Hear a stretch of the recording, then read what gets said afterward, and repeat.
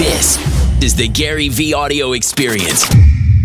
I'm going to cut our little small talk short today because we have a guest that will demand full attention. He goes by none other than Mr. Gary V. Gary, welcome to the show, my friend. Johnny Rich, thank you so much for having me. My son Xander went 4 for 4 with 3 home runs in Little League, and he wears number 16. Yes, that was a humble brag, but it only came in because you said episode 16. I was trying to think, should I say Vinny Testaverde or should I give Xander a shout out? And my intuition is Xander will listen to this in 10 years and be happy with me. Wow. The Jet fan in you to even think Vinny Testaverde, but I know that going with your son's... Be careful. I'm a Jets fan that thinks Brad Smith. That was for all the real Jet fans out there. I know who Brad Smith is, by the way, and I'm a Giant fan. But congrats to your son, man, on an incredible day at the plate. Huge. So, and you just had another birthday pass, right? I did. I don't know when you guys are putting this out, but this last Saturday, November 14th, I turned 45. I decided the week heading into it that means I've just walked into the locker room, because I feel like something, I've never thought about retiring in my life, retiring, quote unquote, and I won't. But, at some level being realistic and non-delusional matters. And I'm like, if I'm fortunate enough to have the level of health to make me go to 90 and actually go to 90, and, I think everybody who listens to this show has the potential to know somebody who's still going at it at 88, 89, 90, 91. I feel like if I get to that number, there's going to be such a level of gratitude. I'll probably take a step back, look around, and really ask myself if I've really got this last decade, because I project that our age group gets to 100, like a little bit more common-ish, though many won't, unfortunately. I just might want to do something weird as fuck.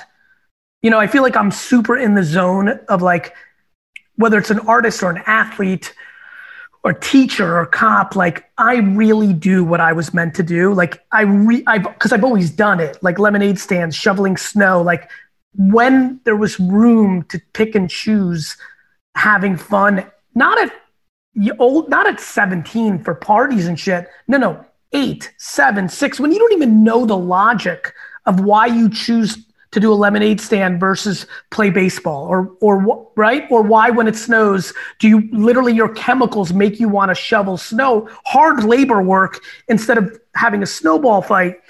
I feel like I'm just very fortunate that I do what I was meant to do. So we're going to reel this in a bit because you and me together equal like the ultimate lack of attention what is it? The ultimate attention deficit, yet hyper focus. So I want to stay on the first thing about your 40s. I want to live to 100. Realistically, I don't know what that means, but that's just a dope number for me to target my whole life, right? I think that's just beautiful. What's funny? I feel very similar. And I feel like when you just said that, I'm like, I wonder if he also thinks like, fuck you if I don't get to 85. I'd like to get to 100. And then you kind of like think about that shit. Yeah, I'm not a hypochondriac.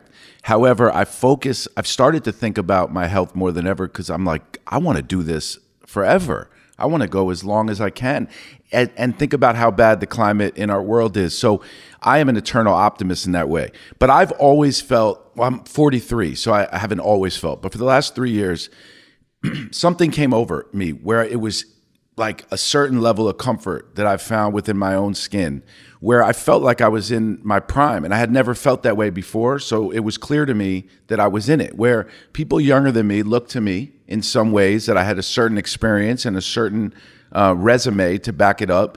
And older people looked at me because I could still talk about the future, right? I could still have that same thing that you have as a kid when you're constantly just telling people what you're going to do. And look, I think you and I didn't think we would look or act like this at 43 and 45 because when we were 16, there was nothing to look at that show. I mean, it's just crazy. I give a lot of credit to hip hop. I give a lot of credit to the internet, like just the casualization. That's what I'll use. The casualization of real business. I mean, I fucking never thought of a businessman when I was 16 not wearing a suit and tie in a world where I was like, fuck, I don't want to wear a suit and tie. That's going to fucking suck. And so like, that makes a ton of sense to me. And I feel very, very, very similar, by the way. Now, is always have intuitively felt that 50 to 60 was going to be my crazy decade because I know myself. I knew at a young age that I wanted to give back to my parents. So like I basically started my career at 34 because I made no money from 22 to 34, even though I built a huge business for my dad, but I left Wine Library with nothing, and so I definitely like always probably understood that I was going to play a patience game that was different against the talent I thought I had. So I definitely always put 50 to 60 in this romantic, like that's going to be when I fucking destroy faces. Okay, so I'm excited to hear that because I listen to a lot of what you say. I resonate with it, and I'm going to start thinking of that decade a bit differently. I've been putting this insane urgency. It will help, Rich. You and I have the luxury in our careers back to some of the success we put on the board, back to spot. You know what will really work for you now that I'm listening? When you like just take a step back, and sometimes when you're hanging with somebody, you forget they're 61. Because they feel like us. We know they're a little older, but guess what? 27-year-old cats, like Gianni, like that's how they look at us. They're like, okay, this person's definitely older, but fuck, they're not like, I don't know. And I think when you pay attention to somebody who you have like a real dinner with and it feels lively and they're saying to you like, let's go, where are we going after? Or like after, like, and then you're like, and then if you consciously say, either like if you just met them or kind of know them, be like, how old are you again? Or when you hear those 61s, 59s, 63, you're like, oh.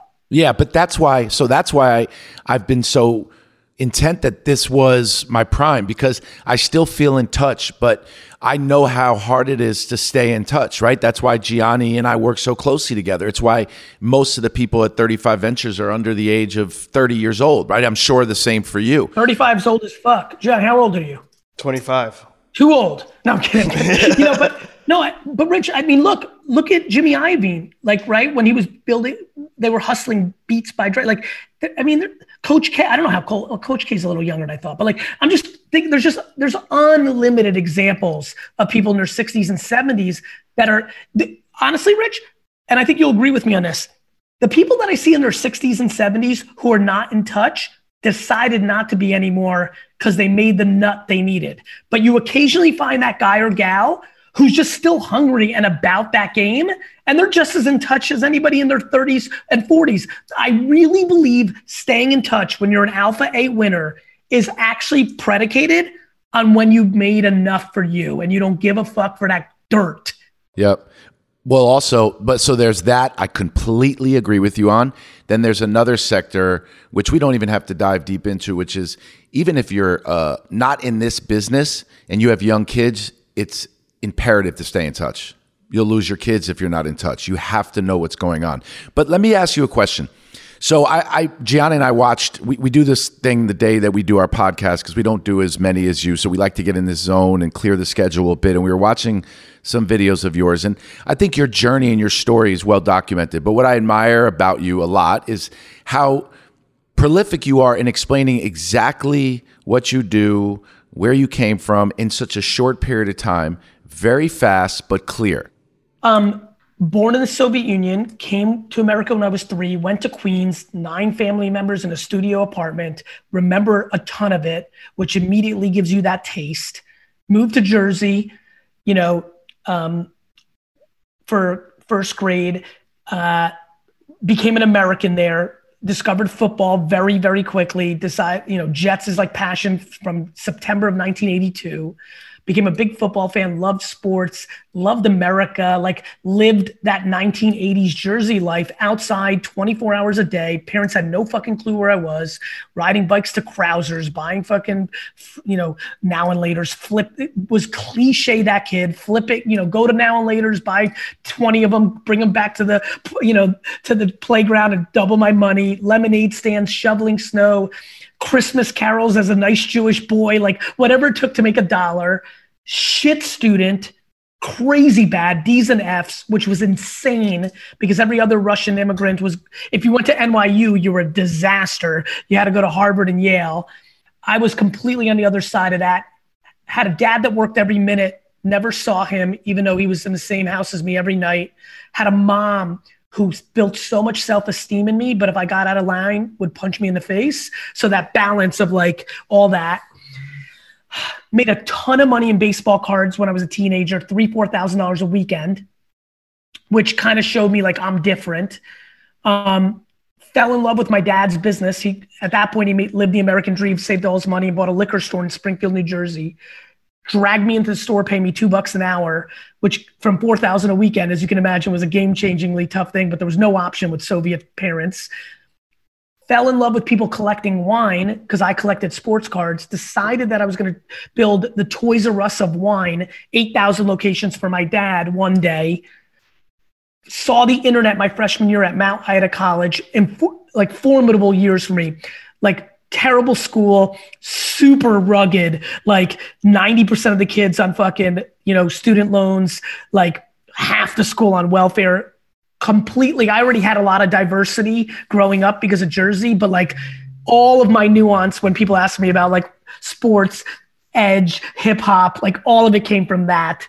Came home every other weekend on Amtrak to work in my dad's liquor stores like a stock boy, like family business over everything. Saw the internet my freshman year of college and said, fuck, this is going to change the world. Completely pot committed, first 5 seconds, this is the world. Launched, while I was still in college, a website for my dad's business called Wine Library. Came into the business in 98. My dad was doing a little shy of $4 million a year in revenue, $400,000 in profit. In a 7-year window, I grew that from a $4 to a $60 million business. On the back of email marketing, Google AdWords, having a website, thought I was one of the best retailers in the world, kind of like DNA. Can't wait to get into my prime, 30s, 40s, 50s, 60s. YouTube comes out. I'm like, this is different. I was right about email. I was right about Google AdWords, but this fucking feels different. Started a wine show. It exploded. First time I started doing business by not spending money on marketing because it was happening organically. Google buys YouTube for $1.7 billion. I go, I'm a fucking idiot. I'm always right about the future. I read an article about angel investing, decided I was an angel investor in the spot in my liquor store in 2006, 7, and decided I was going to go to this thing called South by Southwest because it seemed like that was a thing. Went, started meeting people with my charismatic personality, like just met people, became friends with like Blaine Cook, the original CTO of Twitter, became friendly with Eb Williams, became friendly with David Karp of Tumblr, became friendly with Mark Zuckerberg, took all $200,000 I had saved because I was making like 50, 60, 70,000 a year, but spending no money, working 15 hours a day in the liquor store. So I was able to save some money, which is why I always talk about in my content. You can make 60,000 a year and save money if you spend 10,000. Live like dirt, eat like dirt. Like I had a plan, spent all that money, invest in those 3 companies, changed my life, obviously. My brother's 11 years younger, best friend, graduating BU. I say, decide to start a company. I amassed a ton of followers on Twitter. That made everybody pay attention to me. ESPN paid me $5,000 to consult for an hour. I thought that was $1 million. I decided to start VaynerMedia because big companies don't know anything, and I'm going to consult for them, and I'm going to learn Fortune 500 land and then eventually buy big businesses because I learned from the street. I'm not going to go to get an MBA from fucking Harvard, but if I get Pepsi and Coke and Unilever as a client, I'm going to fucking reverse engineer that shit in a year, know everything, and fucking become like the guy. And basically from that platform, I decided that what I knew about modern marketing was better than everybody, to just say it what it is. I really thought I was that guy. And so I decided 5 years ago, because I couldn't get all my clients to do it, that I was going to deploy it on myself. Think of like superhero shit, like the crazy doctor by accident spills the potion on them and they're fucking, the Hulk or Spider-Man or some shit like that. And so 5 years ago, I'm like, fuck this. I'm going to put the model on myself. And that took me from a certain place to a different place that allows me to be where I'm at now. It proved to me how right I was. And it's allowed me to deploy that against other things. Along the way, I started several companies, Resi, which was a major exit to Amex a couple of years ago. I started another one called Empathy Wines, which I sold to Constellation earlier this year. So, what's funny? I have the sizzle because I'm the motivational speaker and the followers on social media. But then people that really look under the hood of that, they see the stake of like, VaynerMedia's, 1,000 people globally, $200 million revenue business. I have these 9-figure exits twice in the last 5 years. I took K-Swiss from losing a ton of money and being a completely not relevant brand. I made myself the face of it and did the marketing. They sold for, $500 million to a Chinese apparel business. I'm starting to put the wins on the board where the real guys and girls are like, wait a minute, he might not just be a snake oil salesman, kind of yapper, motivational speaker, selling courses, bullshit guy. This guy might be a real thing. And to be frank, Rich and Johnny, to me, whether I get the boos or I get the cheers, I can't hear shit. I'm in my zone. I'm going to execute, fucking build bricks and let the chips fall where they may. Who are the people that clap back at you? Who says that you're just this internet motivational speaker? It comes from a lot of different angles. Competition a lot of times isn't happy when you're shining, which I respect. The honest answer, people that have time to clap back. Fact, haters are gonna hate. But hold on, I want to go back. So the tipping point in your story, it seems like 07, 08, you feel like a wave of energy and people saying South by Southwest. You go to South by Southwest, you meet these dope people, you believe in them, you believe in their companies, and you're on a whim, you invest in like Tumblr, Facebook, I forgot what the third one was. Twitter. And so like, what was that aha moment that either those three companies it was yeah. It's funny you say on a whim. It was the culmination of 11 years of marketing properly on the internet. At the same token, to your point, it wasn't a whim because fuck, man, I bled for shit to build my dad's business, knew I had no equity in the business, because anybody who's listening right now that knows anything about family businesses, it doesn't matter if you take it from 4 to 60. You don't get that shit until the dad or mom dies. So I was in that old school game, so I knew the rules. And you don't think there's resentment for that? I work 15 hours a day. All my friends are hooking up, fucking go do Coachella, fucking Atlantic, Jersey Shore, and I'm fucking grinding 15 hours on a Saturday building shit. I'm not building wealth for myself. But, when you're in that family zone, there's resentment, but there's not. It's this fucking classic thing. Regardless, it wasn't a whim at all. It was like the most conviction I ever had, 11 years worth of my work. But bro, that was my fucking money. Like taking my bank account to zero again after knowing that should have said 5 million, not 200,000. That wasn't like, it wasn't, but it was such conviction.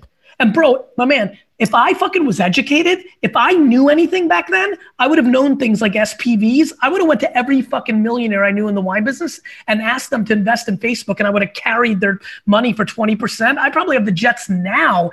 That's how positive I was that Facebook was going to be the biggest company in the world. So you're at South by. I mean, I was hustling at South by for the last 15 years too. How did you know, as a successful wine e-commerce salesman, that you had to be around Mark Zuckerberg? How did you, a lot of it's fate, bro. A lot of it has to be fate and luck, but there's some skill to what you did. I hired 2 guys to build winelibrary.com with me, which was crazy. You didn't hire developers for a liquor store in fucking 1998. That was the first domino because we were a small company and we had no room. So they literally sat on top of each other.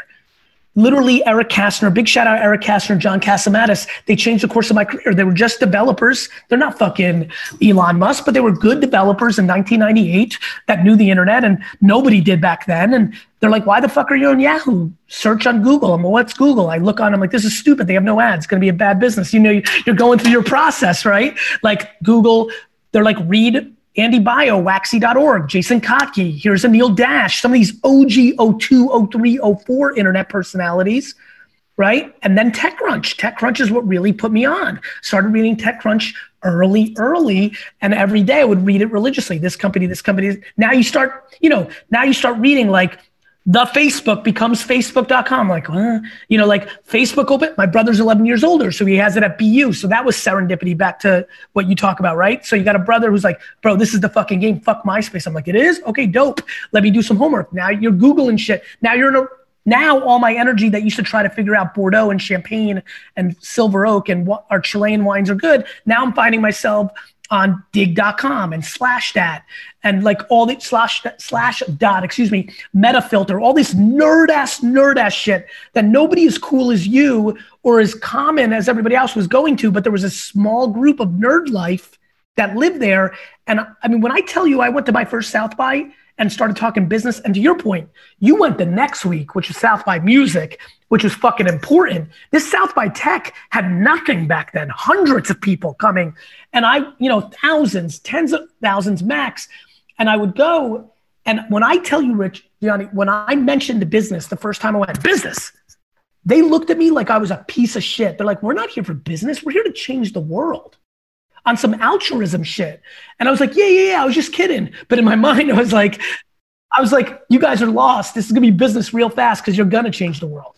All right, so to slow down a bit and try to get some facts, you're at South by's Tech Week. Very few people there. You've earned your stripes by building this technology for the wine business. You know how to enter a room.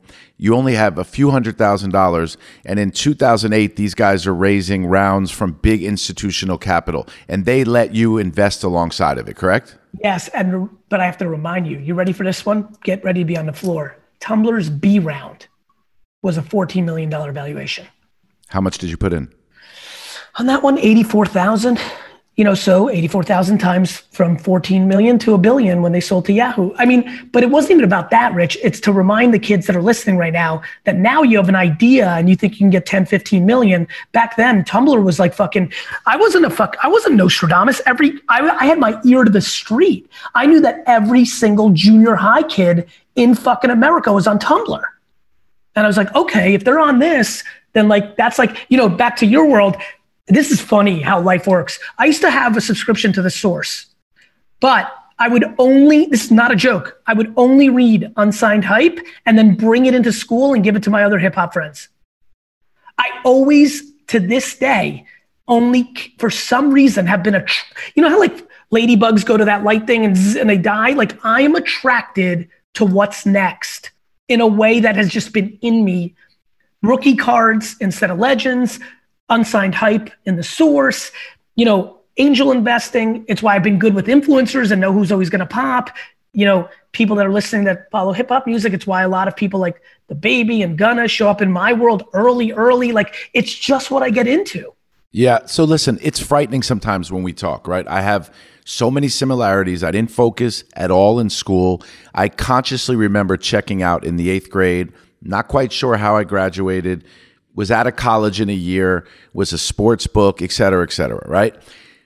But I've heard you say multiple times that, I heard an interview 4 years ago. Let me just quote this one interview where you said if an entrepreneur comes and sits down with you and they start reeling off their school history, you're starting to look the other way. Has that opinion changed 4 years later? Yes and no.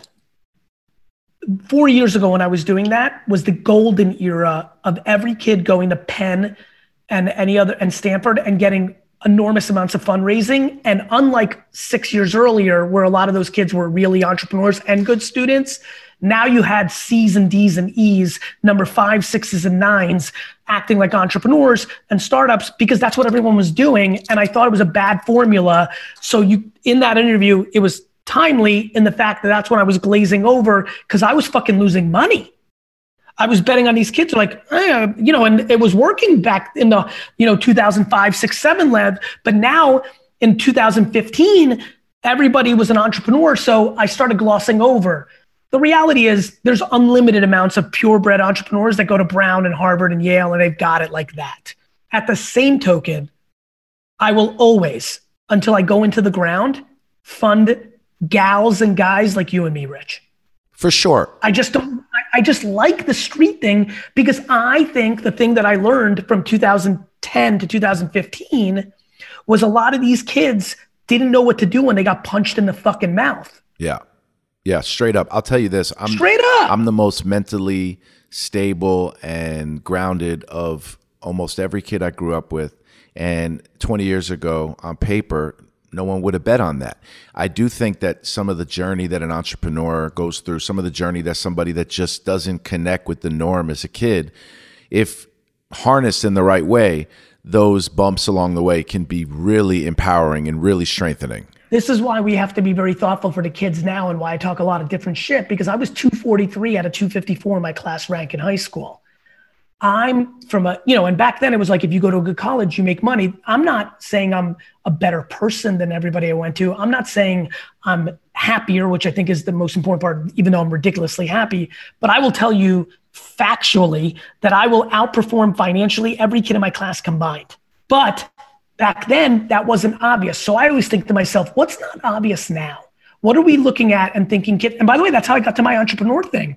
Everybody now wants to be an influencer and an entrepreneur. And I think that's unhealthy for mental state, because to be a real entrepreneur or an influencer that takes on all that heat, you need stomach. I call it stomach. Yes. Bro, listen, first of all, a few things, and I'll riff a little bit. Colleges are embracing the, let's quote unquote, more non-traditional entrepreneurial journey to get somewhere. We have our Boardroom University that was embraced by colleges right off the bat, because that relatable conversation that you can't get in a textbook. You know why, Rich? They need you more than you need them. But you and I as street kids, like, we think like, oh, listen, I'll say it out loud. When HBS and Stanford asked me to speak, I was like, but now I'm like, it's flipping. Well, here's one thing. I will say for the record, I'm not a street kid. I didn't grow up with a lot of money. And I have worked in hip hop music, and I've worked in sports, and I was a city kid, but I wasn't a street kid. But I will say that street smarts and that kind of savviness that, like getting knocked down and getting right back up, prepare you in a way that school can't. And by the way, real quick, just because this is fun and we're all jamming, I use street as like a slang term for like street smart. Like, listen, 99% of people are not gangbanging and fucking selling drugs at 11 years old. But a ton of people are in the position where, like me, I was not carrying a gun at 12. But when I said to my mom, everyone's getting Nintendo, she looked me dead in the face and said, that's good, go buy it. That to me is street kid. That was like, oh shit, I got to go outside and sell rocks. Yeah, totally understand. I know that. I almost was clearing that up for the sake of the conversation. Yeah, good. But if I look at people that say, I want to be an entrepreneur, it's obvious. You can't just say you want to be an entrepreneur. You can be wired that way. I think there's some people that are wired to not really even care about what they do for a living. It's about getting a paycheck and getting to everything else that's important in your life. And I had friends when I was a kid that used to say to me, if I work at UPS for X amount of years, by the time I get to this, I'm going to have a pension, this much in savings. And work was just like paying a bill. It was a necessity. So put those people aside, which I have a lot of respect for, but people that want to be successful in business, want to own something, create something, build something. I think some people are wired to be entrepreneurial, don't have to go to school, just like a kid growing up doesn't have to go to college to go to the MBA. But there are some kids, and I think that it's someone like your responsibility to some degree to talk to these young entrepreneurs and say, look, you don't have to leave school. I couldn't agree more. By the way, couple things while we're on this jam. I don't think entrepreneurs are better than anybody. I love being an entrepreneur. It's my game. But, one of the things to your point, like over the last 2-3 years, I've been pushing hard on, please don't think you have to be, it's not as cool as you think. I understand it's cool right now. It won't be cool in 15 years. These things ebb and flow. Like, you know what's cool? Being self-aware. Knowing who you are and knowing what you like. You want to be a cop? Mazel tov. You want to be a teacher? Excellent. Stay-at-home dad? Even better, because that means you have the real ability in today's culture to deal with that, overflow of comments. Entrepreneur, epic, but if not, cool. Number 3, top mid-level executive who loves to play softball and have that balance. Like, know yourself. That's what you have to be. That's cool.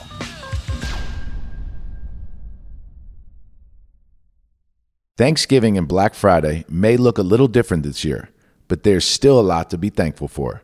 Like being able to find the right people for your team when the holiday rush has you ramping up your small business needs.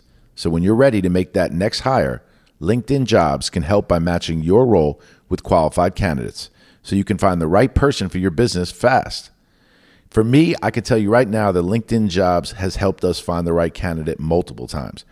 It's an active community of professionals with more than 706 million members worldwide.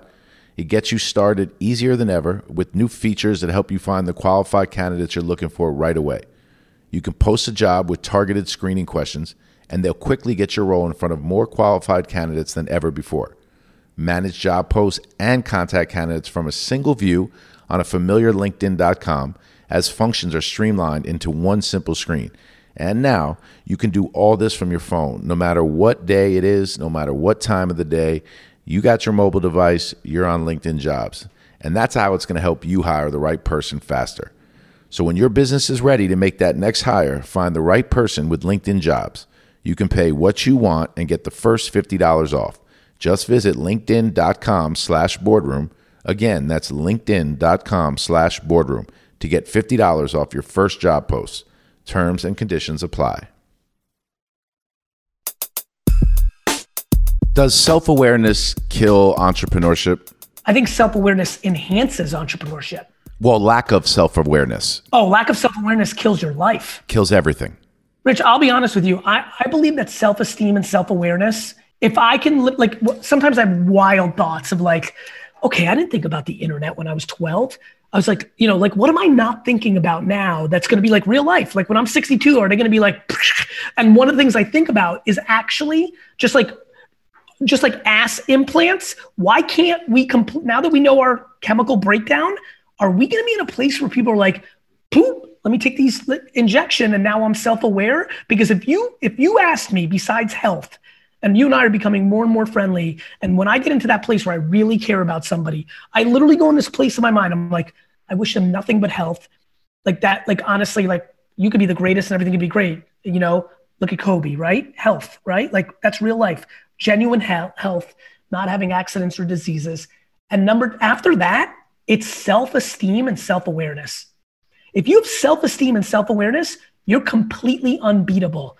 I am so grateful to my parents for giving me that DNA. And then the parenting I got, which enhanced the self-esteem versus being insecure, the serendipity of it, which my parents didn't have the same way I did.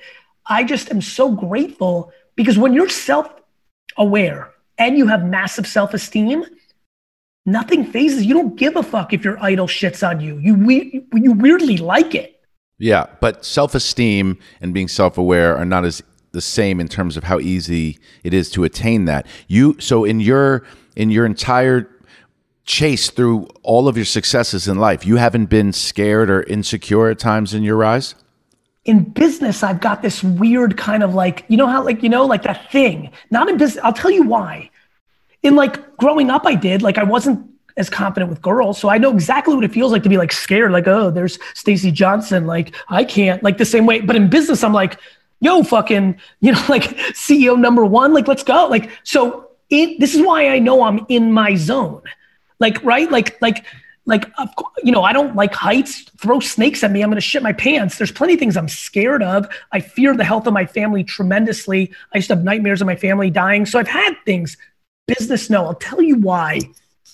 I don't know why this is, but I almost weirdly am romantic about going back to zero. Now, people don't believe me, and I respect that because it sounds ludicrous. But when I tell you the Rocky where he lost it all and went back to the neighborhood, I'll never forget watching that movie. Like every part of my chemicals, not even my brain, was like, yeah, like I'm going to fucking lose it all. They're all going to shit on me. And then I'm going to rise like a phoenix. Every time there's athletes that crash that I don't like, I didn't have any feelings towards Tiger. He crashes. Now I'm like, let's go. Like I'm underdog guy. I associate with underdog. I love underdog. And even when I'm winning, I almost subconsciously sabotage myself to not get to the next place because I enjoy being underestimated. I'll give you an insight. You asked me something interesting. You're like, who are these people that say that you're just a whatever? I want everybody to rewind and see how I had to hesitate a little bit because I'm not even sure if I'm manifesting the haters, Gianni. Exactly. Because like that's what gets me in that place. Now, of course, there's people that don't think I'm going to buy the Jets or I'm overrated. When you've got everybody that's got even anybody that knows everybody has that level of back talk. But I love that, Rich. I'll tell you why I've never been scared. First of all, I'm an immigrant. What that means is back to the way I define it, because there's a million ways to define it.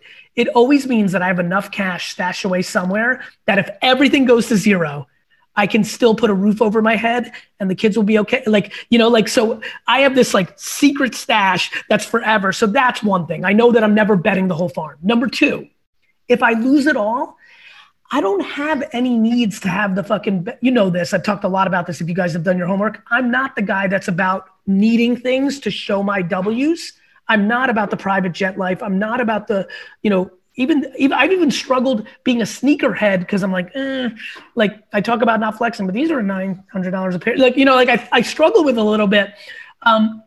Even the sports card thing, when it got hot, I wanted to kind of flex some of my collection, but I'm like, do I post this $48,000 rookie card? That's me being a hypocrite to the people. Like, I don't need that validation. So if I lose it all, I love the game more than the success the game gives me. Let's talk about that for a minute. If I lose, it means I deserved it. I made a series of bad decisions that led me to losing it all. I deserve to go back to renting an apartment instead of owning some shit. Because guess what? I lost. That's one of the things I hate about old rich people is they try to use their money to change laws so they can keep their money. And I say to them, and I have a lot of 80-year-old rich friends, I say, motherfucker, when you were the young lion, you were killing the old lion. But you're the old lion now. So either be a great old lion, because they come around once in a while, or be fucking eaten, but don't try to change the rules of the jungles, bitch. Seriously, that's what I don't like that shit. Don't try to change the tax code or have the politician this or that means you're soft. People are like, no, Gary, that means I'm smart. I'm like, cool. That means you value money over people that are fucking A's looking at you like a loser because you're finished. All right, so let me say something. If I'm listening to this podcast and I'm a younger version of myself, you're motivating the shit out of me right now. So I can only imagine what someone that was half my age would.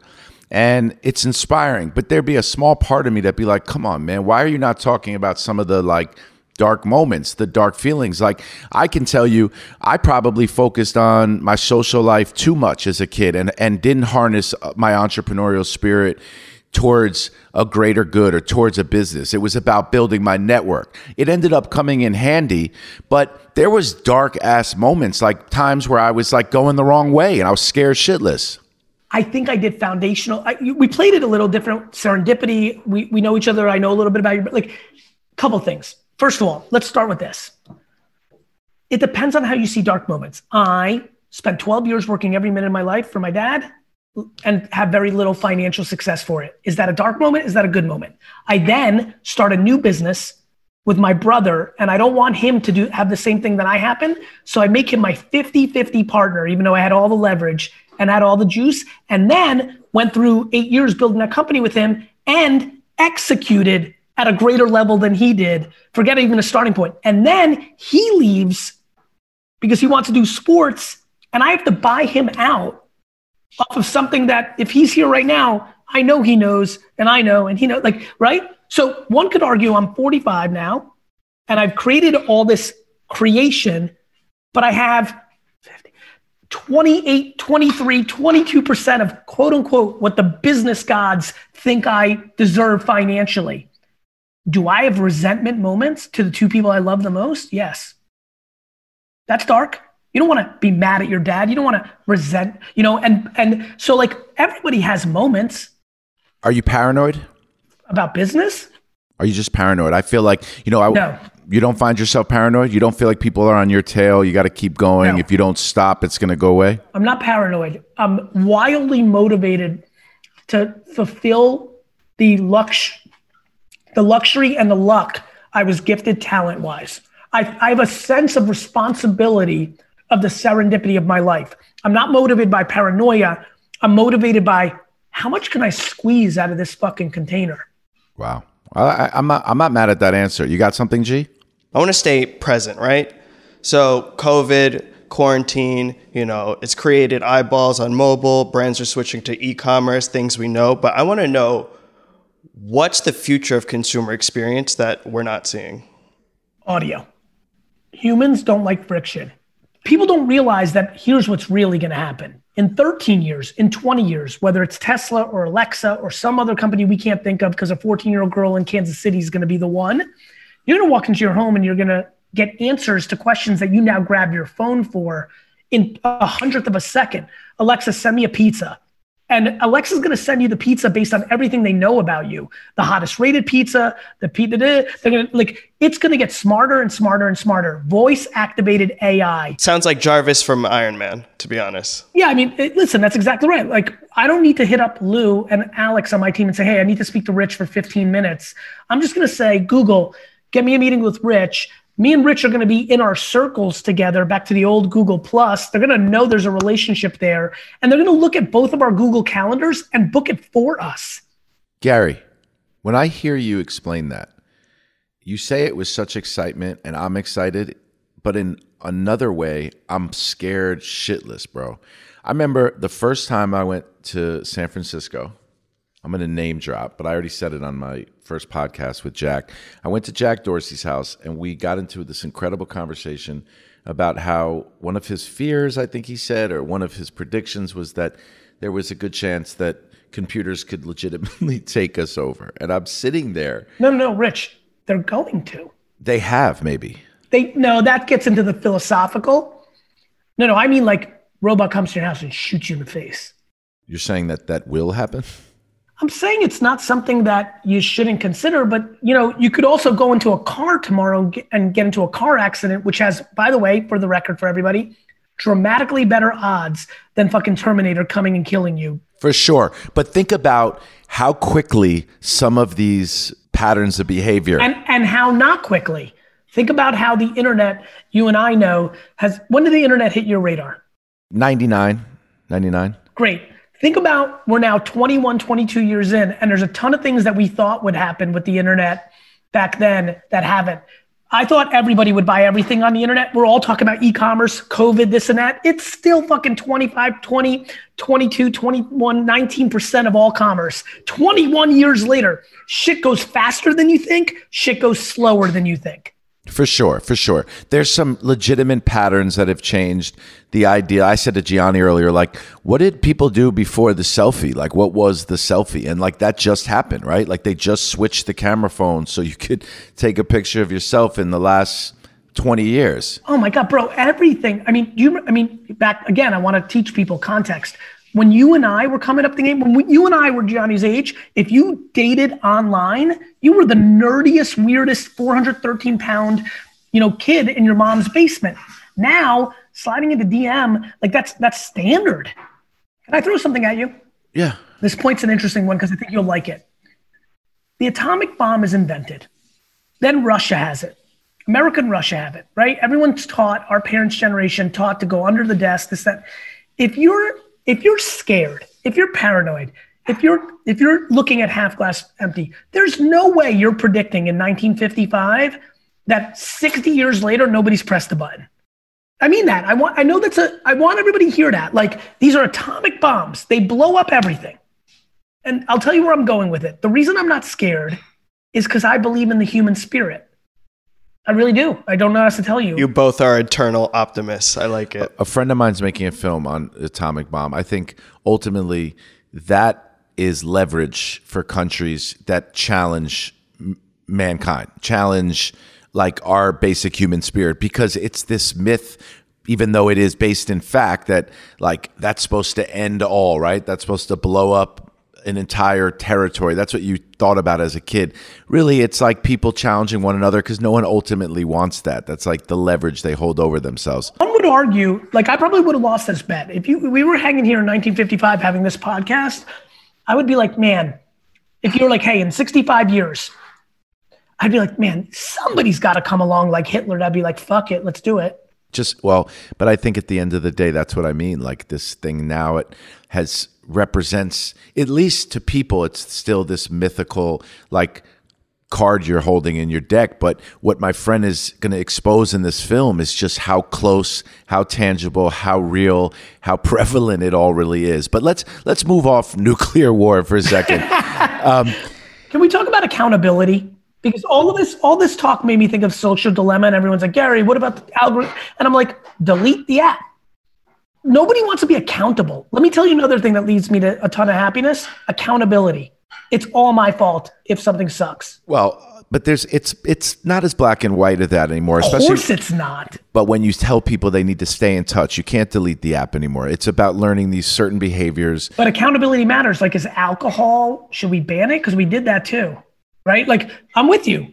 What I'm saying is, if you know that you're not in a happy place, well, guess what? People know that they have a tendency to drink alcohol. Yes. People know they have like there's guns. That's our Second Amendment. Like, you don't have to shoot people. Like, there's a lot of like what I find fascinating is when there's something new that emerges, we as a tendency decide to ban or look at it as bad instead of looking at ourselves on accountability. I think you're right. I think you're right about that. But I think that there's, again, some like human fears and insecurities that I'm not saying you're glossing over, but I'm not glossing it over. I think that, why don't we talk about parenting more? Why don't we? Because I don't want to gloss over it. I just want to talk about real life. Like asking, like people don't understand the slippery slope of like non-accountability. Like, we want to talk about an algorithm. I haven't heard anybody talk about parents are so full of shit that they're sending their kids to unhappiness in Little League and fucking Harvard and fucking, listen, I'm proud of Xander, like I started this show with. I don't think Xander's going to be a fucking New York Met. But meanwhile, I find unlimited parents running around town thinking their kid's LeBron or something, and they fucking don't parent right. They want to put the sticker on their fucking car that their kid went to fucking Yale, but they don't do anything to put their kids in a position for success around who they actually are. They create an ideology which creates massive insecurity and creates enormous anxiety, and everyone's like, social media has led to fucking all this suicide. I'm like, no, it's not. Atrocious parenting that is so fucking keeping up with the Joneses, and everybody wants to flex and make their little Sally's going to fucking Yale. Meanwhile, little Sally's popping pills 24/7. Why don't you give a fuck about that instead of blaming fucking Instagram for, Instagram's parenting your kid? We have a generational disaster and parents creating accountability and giving a fuck because they've all become selfish about their own shit, and they're fucking blaming millennials. Rich, do you know who blames millennials for sucking? The people that fucking raised them. Wow. Yeah, man, I'm passionate about this because I'll tell you why I'm passionate about it. Because I read tens of thousands of DMs from 13, 14, 15-year-olds all day long, and we want to blame everybody but ourselves. And we have a major keeping up with the Joneses problem in society that is really hurting people. Holiday season means stocking up on some essentials, like decorations and an ugly sweater. With the Bank of America Cash Rewards credit card, you can choose to earn 3% cash back on online shopping. The essentials have never felt more rewarding. Visit bankofamerica.com/more rewarding to apply now. Copyright 2020 Bank of America Corporation. Let's try to dive into a few of the things you said. As a parent of two girls that are 11 and 7, and I know you have kids too. 11 and 8. I'm going to defend parents from one respect. Go ahead. Parents, I believe, for the most part, some of them are just inherently selfish people that turn the other way, but that's bad parenting, right? But parents are doing the best they can in this climate right now that I do believe for the first time is without an answer. Imagine trying to parent a kid in uncharted waters. Why is that different than a world war? Why is that different than the Black Plague? It's not. It's not. And by the way, I think you know this. I'm not talking about COVID. COVID's 4 minutes old.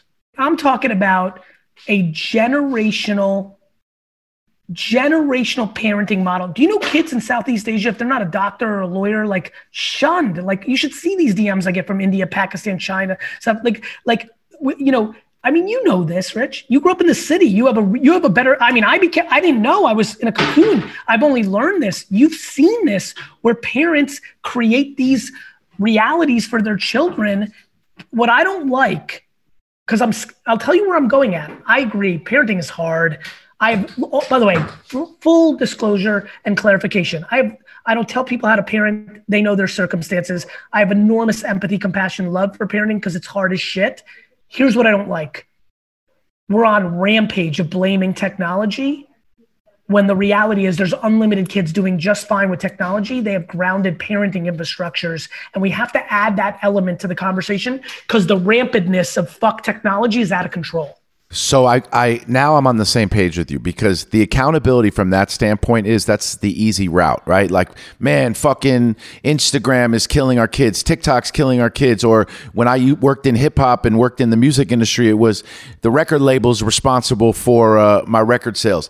Accountability drives me crazy when the person doesn't put the work in. If you put all the necessary work in and you get there and it doesn't happen, I think you can blame. You can blame yourself. You can blame someone that might have dropped the ball along the way if you put all the work in.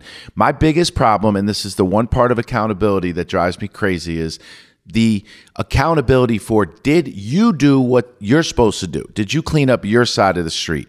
And from that standpoint, in a professional landscape, that keeps me up at night, because how do you fill your company with people like yourself? How do you fill your company with people that... Well, I think for me, I think that you don't, because when you're the number one, everybody else shouldn't be doing what you're doing. You want to, what I think is my job is to reverse engineer my employees and put them in the best position to succeed.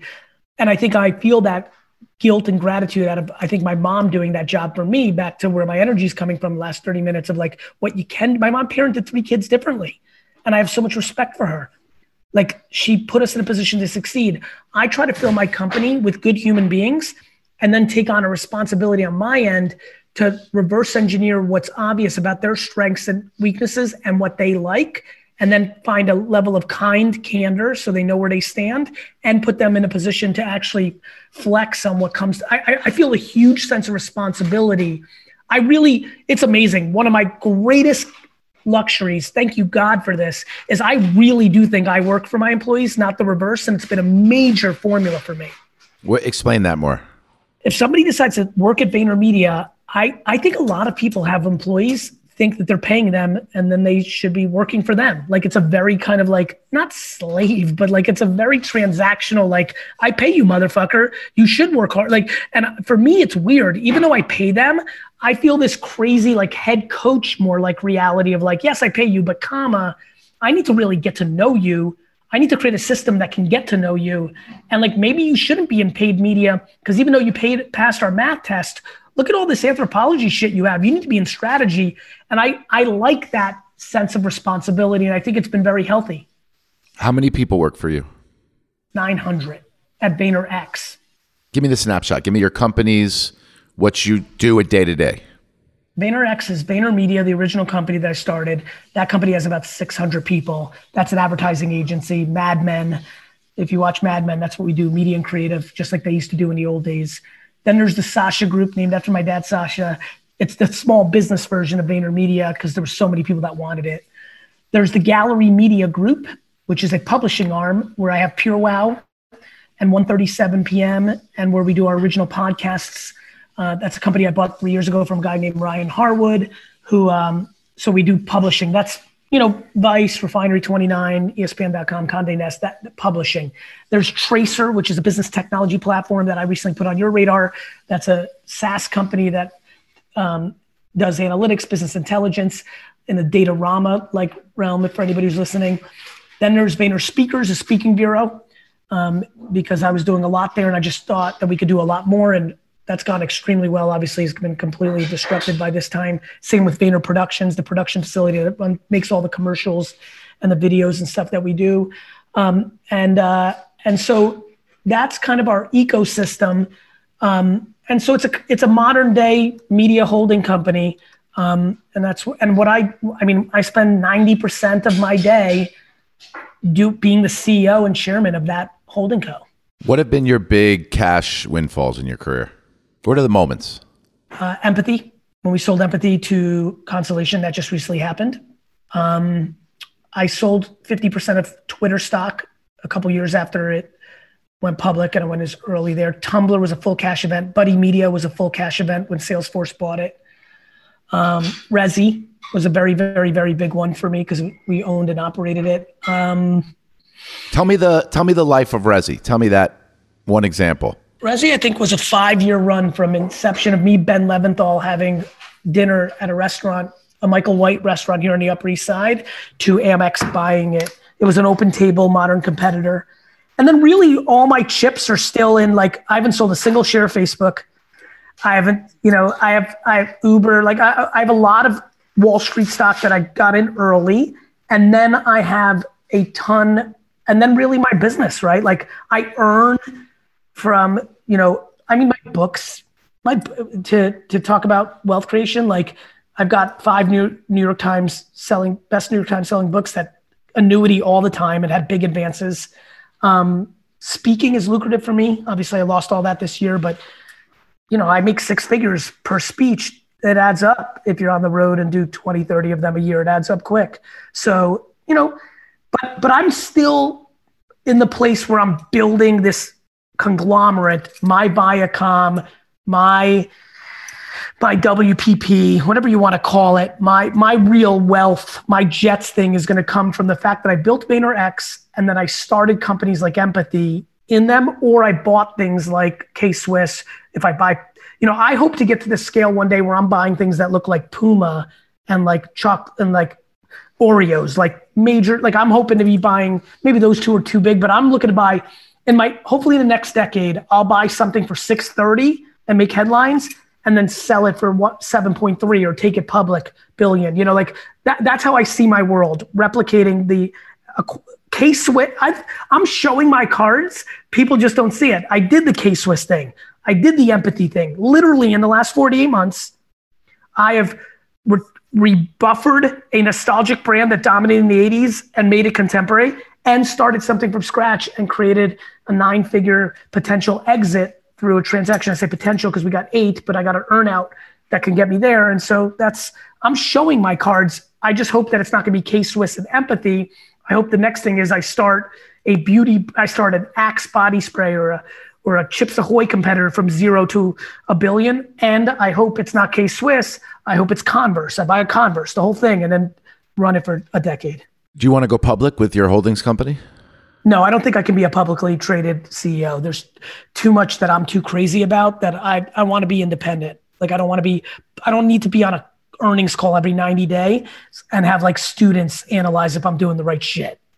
I understand that. Yeah, I'm not going to win their game. I'm an investor, meaning I lose money a lot to win the end game. Yeah. So I don't need my stock going from 24 to 13 and my board being mad at me when I'm like, fuck all of you. I'm going to take this to 200. Shut the fuck up and let's go. And people, I don't like short-term economics. I don't like that behavior.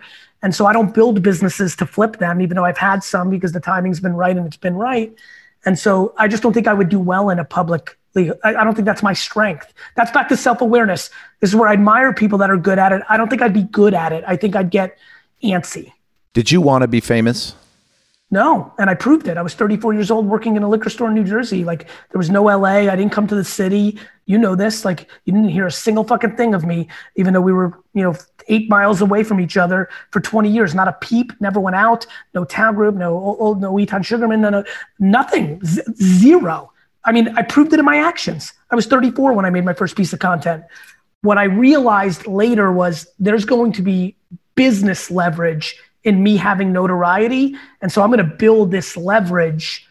And I love people. So it didn't fuck with me. I didn't feel like I had anything to hide. So that didn't fuck with me. But I never yearned for it. I like attention. I'm definitely a class clown. I'm definitely like the guy at the dinner table with 8 people that talks too much. I'm sure people don't like the way I'm talking too much in this interview, right? Like, but I never thought about fame because I wanted to be a businessman and businessmen weren't famous. And if they were like nerdy Bill Gates. So I was like, fuck that.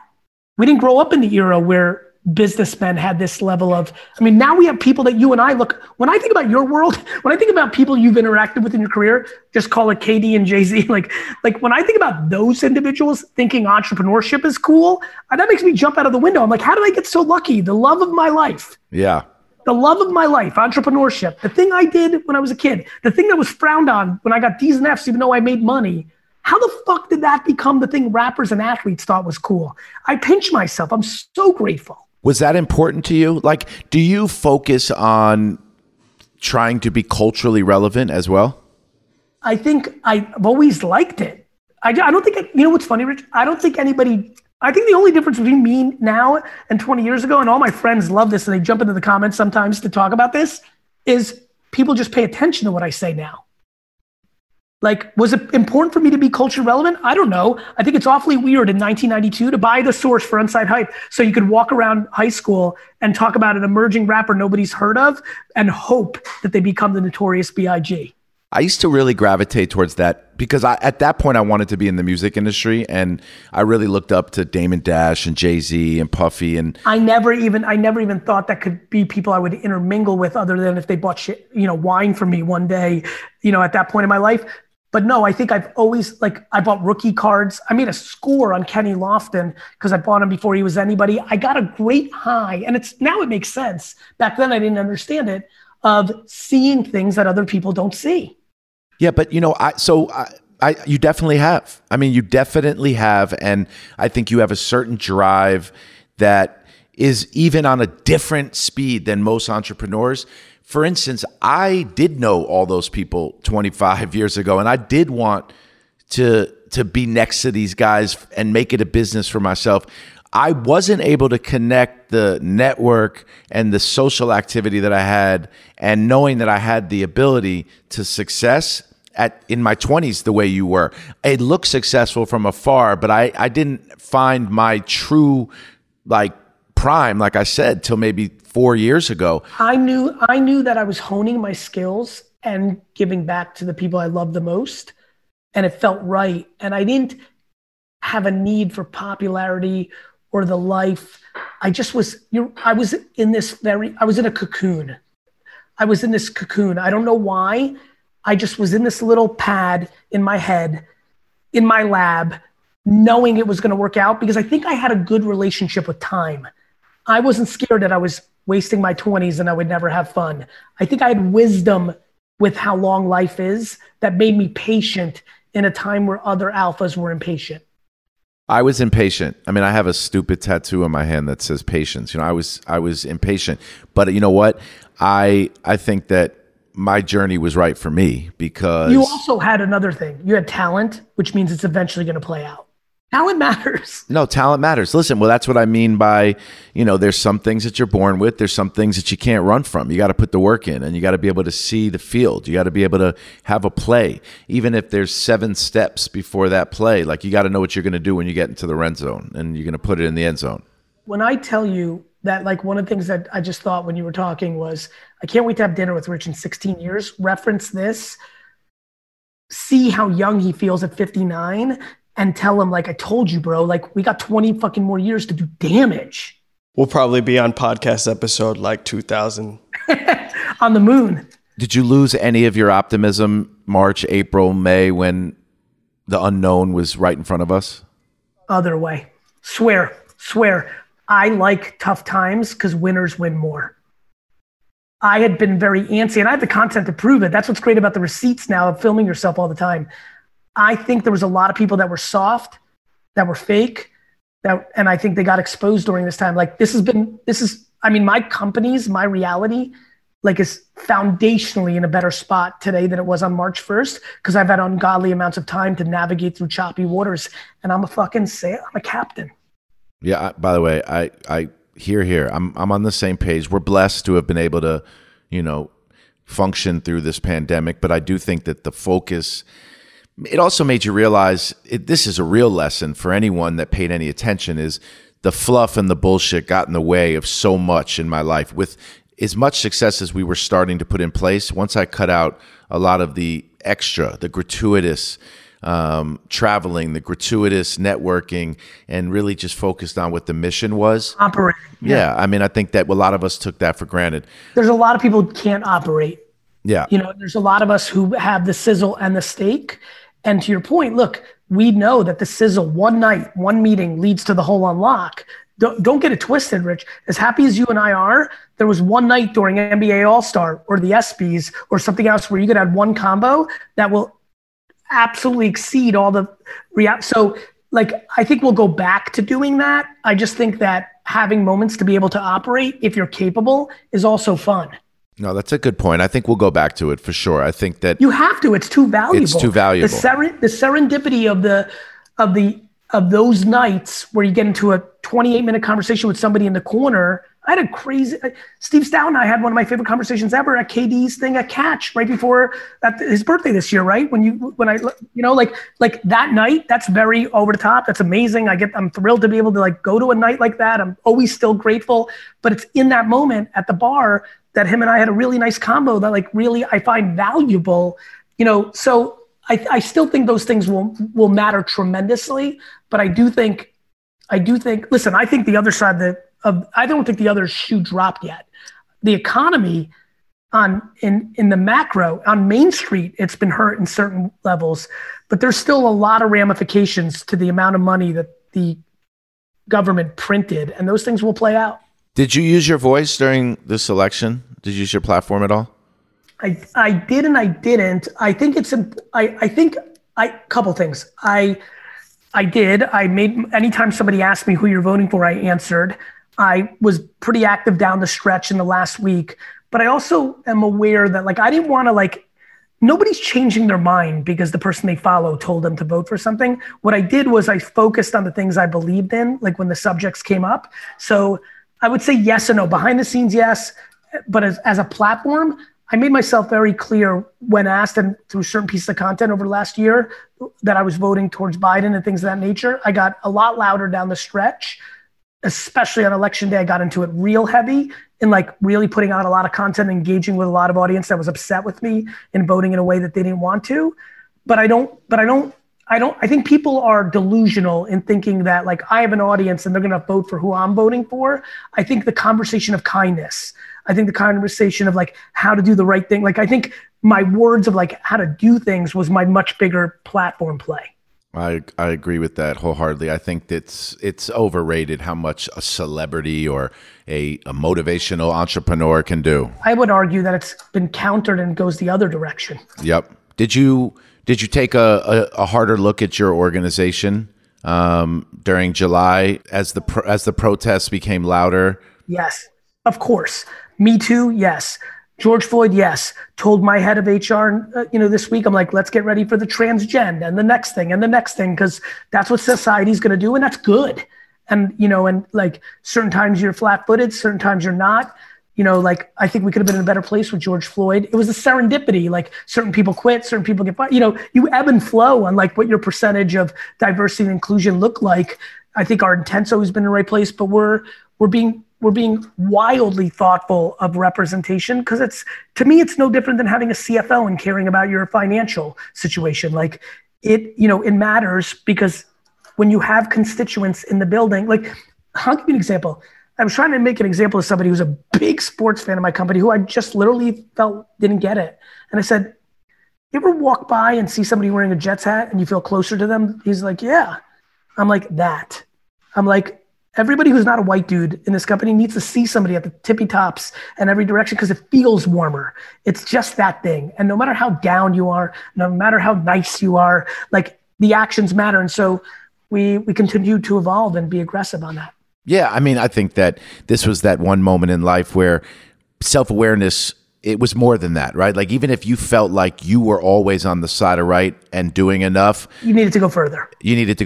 I mean, and that's how the system changes, or at least begins to change. And I like that. Everyone's like, Gary, all lives matter. I'm like, cool. But black ones right now. Yep. We can get through like, yellow and trans, and like, I'll get to everybody. I like them all. Yep. I'm real team human, like through and through. But I'm like, it's okay to focus on things. Like, it's okay to say you're going to do more this time. Because when there's an opening, because let there be no confusion. Every one of your black and brown friends know that this window will close, and you got to make sure you move it down the field as far as possible. Period. That's just facts. Is that a fact, G? It's a fact. Everybody's on to that's just the way the culture is nowadays. It's like they're on to the next movement, the next, whatever's relevant. Correct. And now that I think about it, me, Rich, and KD had this conversation, like right now, like before, like in past generations, there's all these cultural leaders, like, you had MLK, you had, that was the last real actual leader for like somebody to get behind. But like nowadays, we don't have anybody to like advocate, like they are the moral compass. You know what I'm saying? Yeah, I mean, listen, we had very tenuous chapter But I remind people, I'm like, the Great Depression was 5 minutes ago in the scheme of the history of life. For us, we're like, what are you talking about? We have no thoughts. But like literally, like in the scheme of the universe, that was 10 minutes ago. Shit happens. Vietnam happened. Like things happen. And so, I think we had it so cushy in America for a decade.